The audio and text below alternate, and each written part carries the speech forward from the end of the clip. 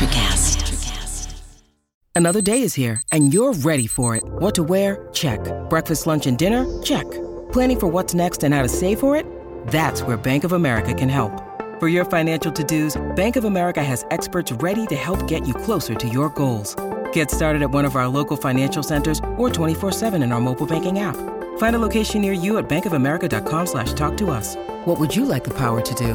Mobile banking requires downloading the app and is only available for select devices. Message and data rates may apply. Bank of America N.A., member FDIC. When you need mealtime inspiration, it's worth shopping Kroger, where you'll find over 30,000 mouth-watering choices that excite your inner foodie. And no matter what tasty choice you make, you'll enjoy our everyday low prices, plus extra ways to save, like digital coupons worth over $600 each week. You can also save up to $1 off per gallon at the pump with fuel points. More savings and more inspiring flavors make shopping Kroger worth it every time. Kroger, fresh for everyone. Fuel restrictions apply. Welcome to the Starfleet Leadership Academy, a leadership development podcast told through the lens of Star Trek. And now here's your host, Jeff Aiken. Welcome, everyone. Thanks for joining me today. In this episode, Picard shows the value of just laughing with your team, while Dr. Pulaski demonstrates what it looks like to stand up for them. We're also going to explore a strategy for building trust with your teams that you can apply right away. All of this in the 18th episode of the second season of The Next Generation, Up the Long Ladder. Some have called this the most boring opening in all of Star Trek. Boring! Personally, though, I love it. There are two things going on here. Worf isn't feeling well, and Picard is meeting with Riker about a weird distress signal that was received. It's using some ancient, almost unknown code. All they know is where it is and that the code came from Earth. Apparently from the European hegemony. Hegemony. What I love about this is there are so many moments in Star Trek where they're just headed out after a mysterious distress call. We're departing from Starbase 7-3 to investigate the source of a mysterious distress signal. This scene shows what goes on before they head out to help. My issue with it, though, is why are the captain and the first officer the ones doing the work? Like, don't they have science and communications experts that should be doing this? Well, I mean, I guess they probably do, but they don't have featured spots in the opening credits, so we get these two doing it.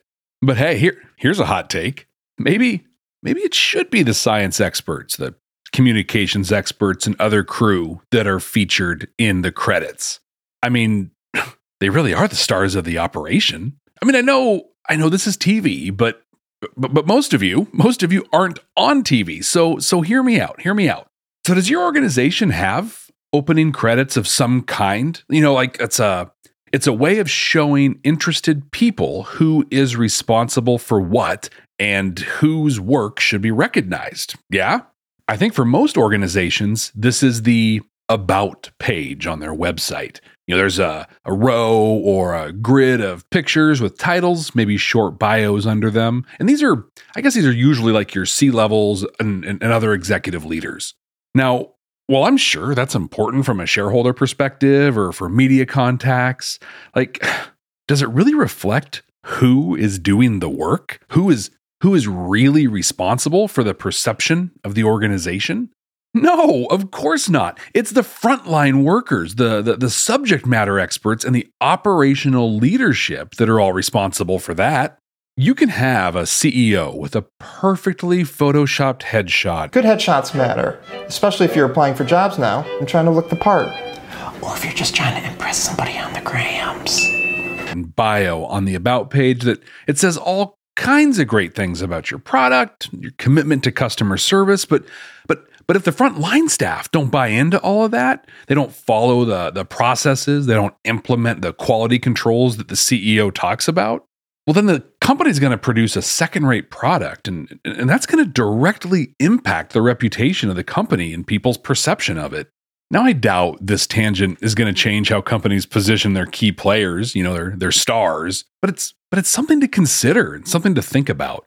As we've talked about before on this podcast, as a leader, You should always be actively searching for opportunities to bring attention to the great work your teams are doing. And when you do that, be specific in describing the work. Use their names and talk them up like they're the ones that have the starring credit on the show's open. And just before we cut to the opening credits, Data calls a medical emergency. Worf has collapsed to the deck. Dr. Pulaski is examining him and is handling this with extreme grace. Klingons do not faint. He's wildly insulted. He's embarrassed. Turns out he's got a childhood illness. Rapak Ngor. Picard calls down to check in on him, and Pulaski covers and makes up a story on the fly about Worf fasting. It's a super cool move by the Doctor here. Data meets with Picard, and they go over the information he's found on the distress call. He's found the cargo manifest of the ship that they believe sent it. They believe it's a group of colonists that left Earth in the early 22nd century. Data thinks they're a group of utopians that left to return to a simpler lifestyle. After his treatment is done, Worf visits Pulaski in her office. He's even more impressed with Pulaski than even I am. He's brought a tea service to thank her. No one has ever performed the Klingon tea ceremony for me. She shows tremendous respect to his culture and knows the ceremony well. Worf tells her the tea is deadly to humans, but she knows what a big deal this is. So she takes an antidote, drinks the tea anyway. What's going on here? Tea ceremony. Oh, I guess it's an old ritual or something. It means that they are falling in love again. What happens next, it's really up to your imagination, but I think she gives us a little hint here. Now, quote me a little of that poetry. They arrive at the planet the distress signal is coming from. The sun is spewing violent flares, and the colony is in extreme danger. Riker heads down to the surface to coordinate evacuation. He calls up, saying things are more complicated than expected, but Picard refuses to listen. I'm having a little debate with the colony's leader. It seems There's no time, number one. Initiate the transport. But, sir... Whatever the problem, we'll handle it up here. Aye, sir. We're on our way. All of us. Well, and then the fun starts. O'Brien beams them in, and they're a very agrarian group, and everything comes up. The straw, the pigs, the chickens, everything.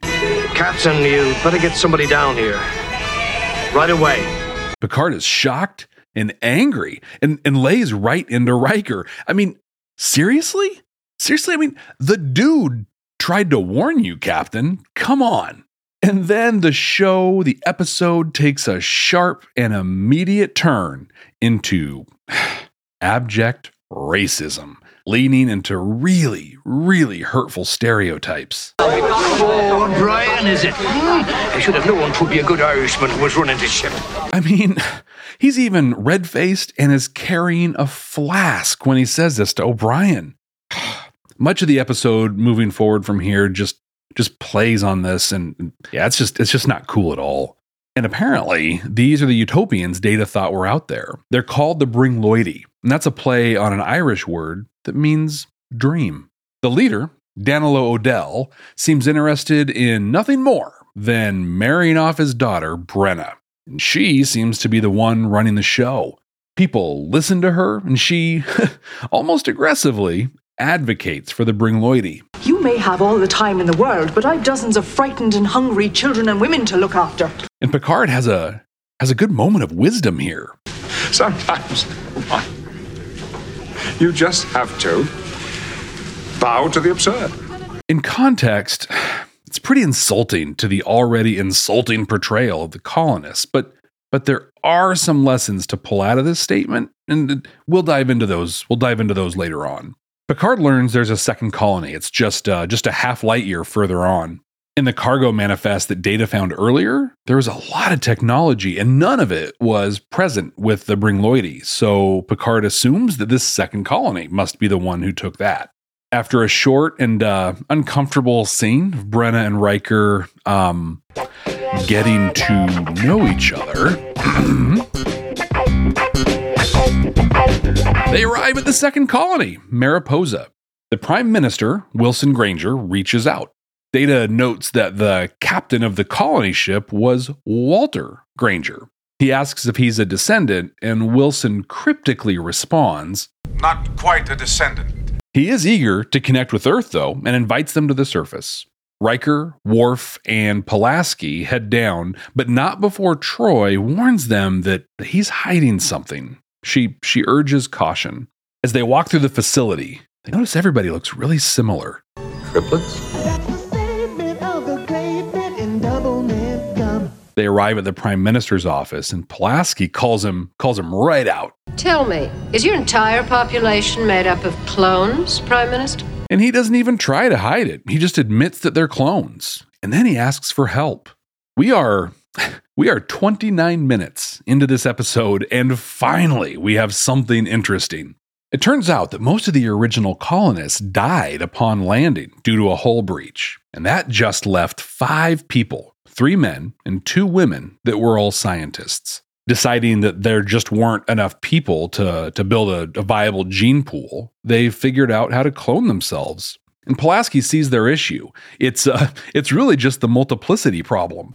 We made a copy from 2. And you know sometimes you make a copy of a copy, it's not quite as sharp as, well, the original. Well, that's kind of what happened. The Mariposans want fresh DNA, tissue samples, specifically of members of the crew. And Riker freaks out. He wants nothing to do with this. The Mariposans, though, don't see this as a big deal. It's kind of a no harm, no foul kind of thing. Whether the crew gives the samples or not, nothing's going to change for them, but the colonists believe that they'll be saved, or at least refreshed. But Pulaski points out that this would just delay the inevitable, and in a few generations, they'd be right back in the exact same position. But not one to shy away from a problem, she asks to return to the planet. She wants to study the issue further. The Prime Minister and Picard both agree to let her go. Picard also agrees with Riker, and he refuses the request for tissue samples. He does agree, though, to send another crew down to help with equipment repairs around the colony. Now, this might come as a surprise to some of you, but I am not gifted with prescience, and I doubt any of you are either. But I am pretty sure I can see exactly where this is headed. This episode is just rife with subtlety. So Pulaski is wrapping up her research, and the repair crews are just about finished. So she and Riker check in with the Prime Minister, who has them stunned and kidnaps them. Geordi comes in looking for him, and the Prime Minister is all, "I'm afraid I haven't seen him." And then we get a scene from a horror movie as they put these big old needles right into their stomachs. Ugh. Back on the Enterprise, Geordi finds Riker and Pulaski. Says he couldn't find them and that no one seemed to know where they were, but Geordi knew. He could tell they were hiding something. Pulaski takes a scan and can see some tissue was taken from her and Riker, specifically from the stomach lining, which apparently is the most ideal tissue for cloning purposes. Look, I know we have a few people that work in the sciences that are regular listeners. Can any of you verify that? I found it to be a very interesting point. And if it's not true, or it's something that we don't know yet, like, what was the point of even saying that? Star Trek. And do you remember back when I said Pulaski never shies away from trying to solve a problem? Well, same applies here. She and Riker immediately beam into the cloning labs and destroy the clones and the tissue samples. I will not be undermined by creatures bred in some laboratory. This forces a standoff between them and the Prime Minister. He says they're desperate and he defends their actions. This leads to Riker and Pulaski meeting with Picard and Troi. Troi tries to help them find some common ground. But really, we do have much in common. They're human beings fighting for survival. Would we do any less? Pulaski reiterates that even with new DNA, it's just delaying the inevitable. She and Picard, though, they land on a possible solution. Bring them together with the Bringloidi. They, the Bringloidi, need a place to live, and the Mariposans need, well, they need breeding stock. It's a match made in heaven. They all meet together, and they aren't interested. They insult each other and argue, but Picard won't tolerate it. I will not allow posturing and bigotry to destroy this meeting. Now please, sit down. They walk through their issues, and after a difficult negotiation, they finally agree. The Bringloidi will move to Mariposa, and the cultures will come together. With hard work, understanding, and patience, both groups' problems will be solved. Send in the clones. When this episode came up from computer in the last episode, I said I didn't remember anything about it. And after watching it for this podcast episode, I hope I can forget about it again. Ronald D. Moore, the genius behind Battlestar Galactica, and great Star Trek episodes like Family, The Pegasus, Inter Arma Enim Silent Legis, I'm sure I said that wrong, and Take Me Out to the Holosuite, had some pretty strong feelings on this episode. He's on the record calling it embarrassing and terrible beyond terrible. And hey, who am I to argue with Ronald D. Moore, right?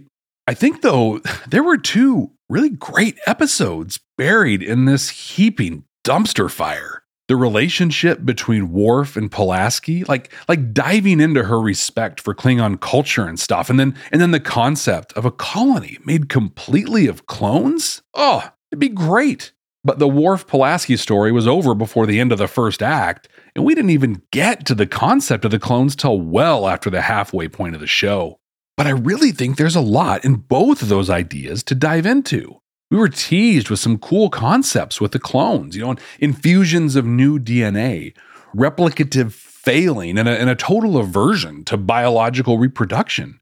There's some really deep philosophical and ethical examinations to be had on those subjects, but instead we got Irish stereotypes trying to find the right booze from the replicator. The writer Melissa Snodgrass said this was supposed to be a commentary on immigration. Yeah, I think you kind of missed the mark on that one here.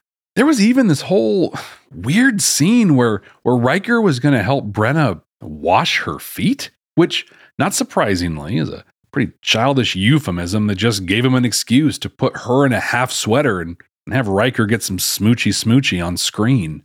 It's no secret that TNG was still finding its footing in the second season. And while there are some standout episodes like Q-Who and, of course, The Measure of a Man, almost the whole rest of the season is pretty rough. And if this one isn't the worst, it is certainly one of them. And in fact, I'm going to go so far, I'm going to say it, this is probably one of the worst episodes in all of Star Trek. Worst episode ever. Command codes verified. But being one of the worst episodes of Star Trek doesn't mean there's nothing to learn from it. We have some great lessons to dive into on this one. The Starfleet Leadership Academy is supported by listeners just like you. Click the link in the show notes to support the ongoing production of this podcast. First, let's talk about just how great Pulaski is. She shines in her role as a medical professional and a scientist through this whole episode. But in her interactions with Worf, she really shines as a leader too. First, she knows Worf, and she both honors and celebrates his culture. When she's initially diagnosing him, he pushes back. She doesn't argue with him. She doesn't try to prove her point. She understands that arguing or pushing back will accomplish nothing more than just escalating a conflict. So she just acknowledges and rolls with it. As a leader, you can very easily do the same. As we've talked about before, it's just not important to argue or prove that you're right. If the person you're talking to passionately feels a certain way or believes a thing, there isn't really anything you can say to change their mind. So don't argue, just acknowledge and roll through it. Here we go. Let's give you an example. Yeah, it wasn't a mistake. That's just the way the program works. No, it doesn't. I was on the team that rolled this out, and it's designed to... Nope. All that's going to do is put them in a defensive mode. In best case, all you're going to do is argue about it. So try something like this instead. It wasn't a mistake. That's just the way the program works. Okay, well, we need to update the data so the PO process is on time. You have any ideas on how we can go about doing that?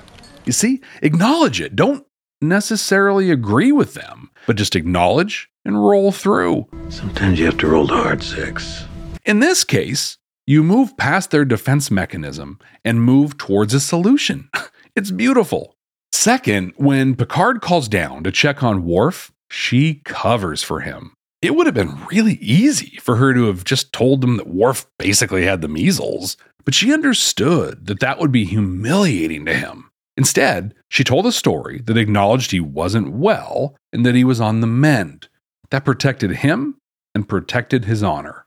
Now look, we're just people, right? And honestly, that might be news to some of us, but we're just people.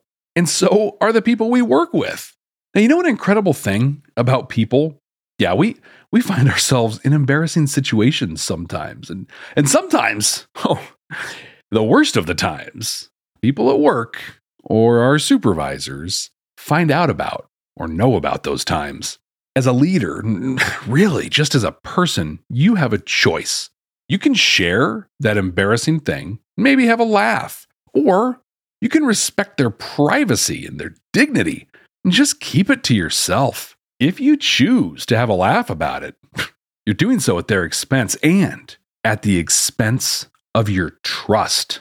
Hope that was a great laugh. And especially as a leader or a manager, you need to protect the private information your staff and your teams share with you. If you don't, your relationship will suffer. And here's the other big thing, the really big thing. It'll damage the relationship you have with the people you share the situation with. In my experience, no joke, no laugh is worth that.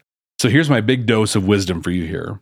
If someone tells you something about someone else, I can all but guarantee they're telling someone else about you. Think on that one for a little while. Switching to Picard, he has a moment of deep insight on this one. Sometimes you just have to bow to the absurd.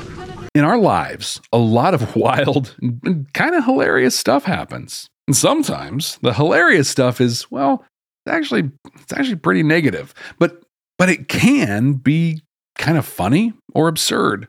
In this episode, Picard walks in on an agricultural group of manual laborers surrounded by barnyard animals and stray straw that are trying to figure out why a fire suppression system went off. I mean, it's a mess. It's wild and chaotic.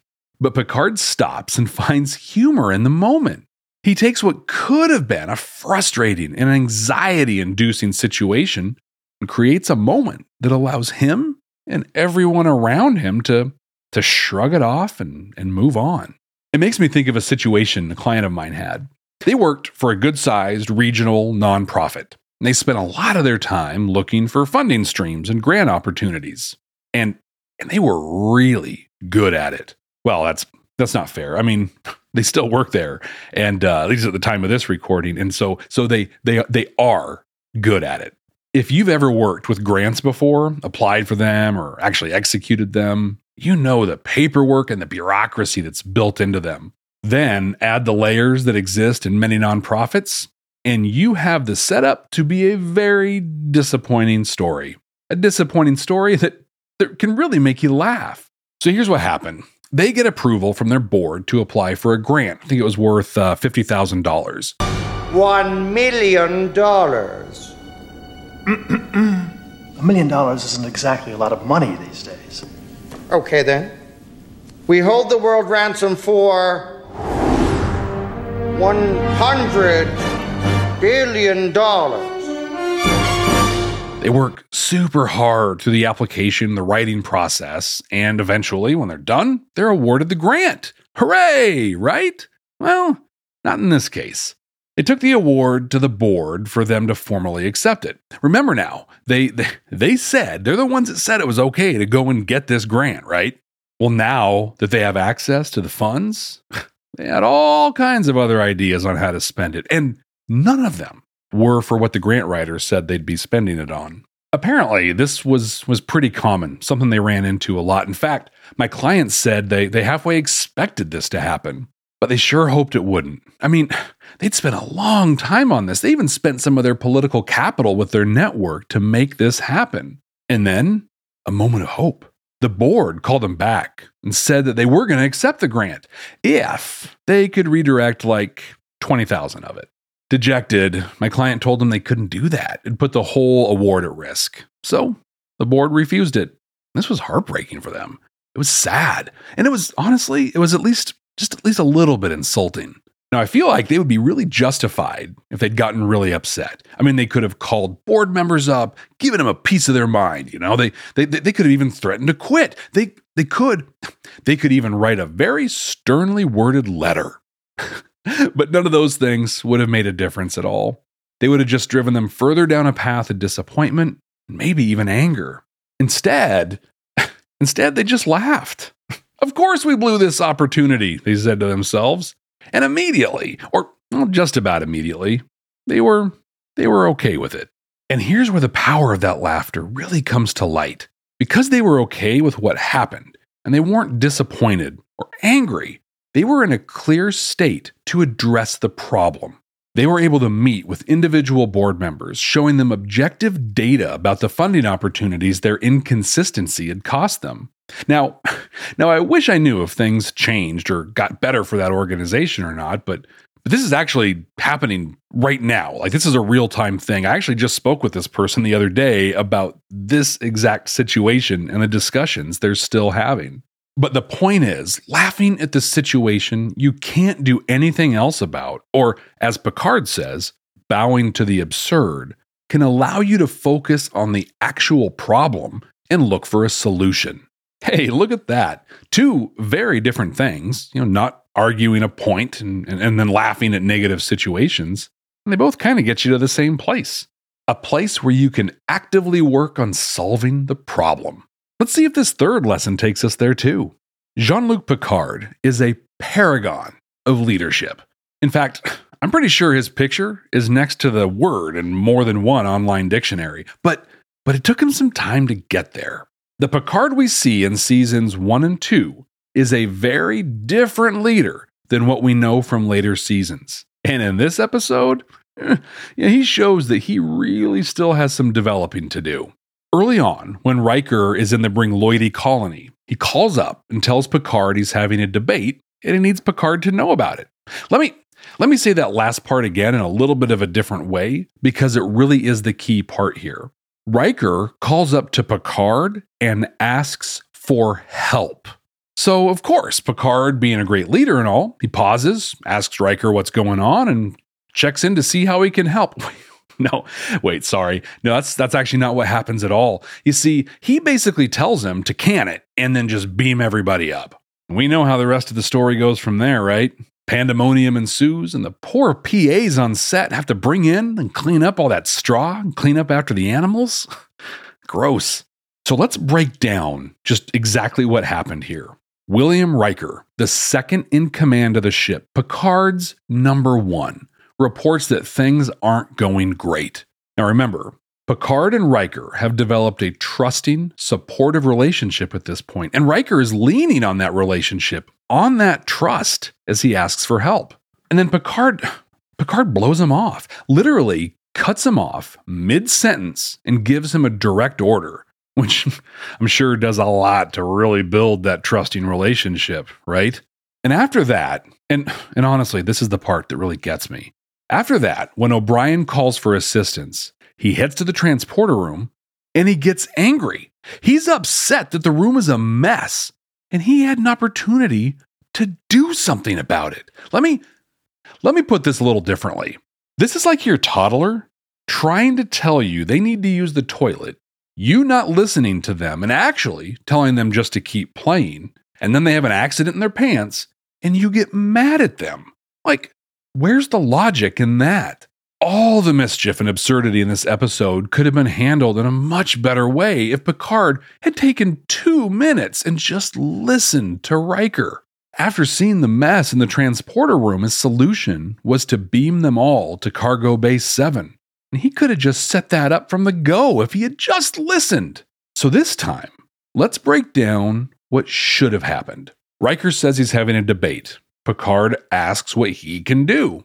Riker explains the situation, and then they have a short back and forth that results in the colony being transported directly into the cargo hold. Counselor Troy and Dr. Pulaski are waiting for them in there so they can be sure they're healthy and they can help them acclimate to a dramatically different level of technology and a very different culture. From there, they find out about the Mariposans, and at this point, we're maybe like 8 9 minutes into the episode. So now we can spend more time with Pulaski and Worf. We can explore the ethical and philosophical dilemmas the clones present. But that didn't happen. So think about situations in your workplace, or even just in your life as a whole, where you should have listened before moving on to the next step. Then think about what you can do to ensure you give people the time and the space needed to give you all the important and relevant information. And here's what I want you to do after you've thought on this. I want you to go to Facebook. I want you to find and join the SFLA podcast group and share your strategy. You can find that by searching for the Starfleet Leadership Academy or SFLA podcast. This group is a growing community of leaders, managers, and Star Trek fans that share ideas and help each other grow and develop. I look forward to seeing you there and hearing about your strategy. What memories do you have of this episode? Let me know. We're on Twitter at SFLA Podcast, and you can follow me on all the social media at Jeff T. Aiken. Jeff, T as in tea ceremony, AKIN. And visit our updated website, jeffaiken.com. In the bottom right corner, there's a microphone icon. Click that, and you can leave me a voicemail. In fact, if you leave me a voicemail, I just might include it on a future episode of the Starfleet Leadership Academy. Okay, computer, what are we going to watch next time? Working.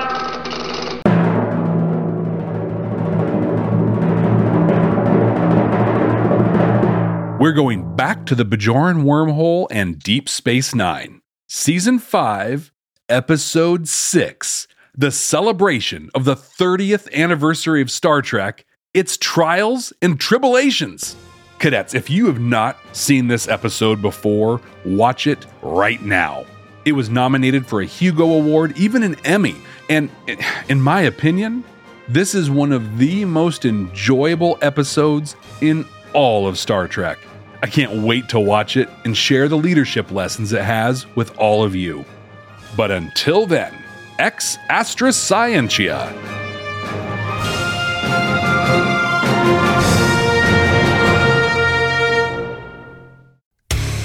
Hey there, I'm DC. I host the Rock Podcast, Back to the Arena, The Interviews. It's about a 30-minute podcast where I talk one-on-one with a band who has released new music. You can find us on all the best podcast sites like Spotify, Apple, Google, iHeartRadio, and more. If you're a rock fan like me, subscribe today to Back to the Arena, The Interviews. Electricast. Hey there, fabulous souls. I'm Stephanie Baklaan. And I'm Eden Alpert. And we're the hosts of the brand new podcast, Unapologetically Fab. Get ready to join us on an amazing and real journey as we dive into life after 40 and own it. We're all about changing the narrative, leaning into who you are, and living a life by your own design. Join us as we embrace life unapologetically and redefine success. This is Unapologetically Fab, an Electricast production. See you there. Electricast.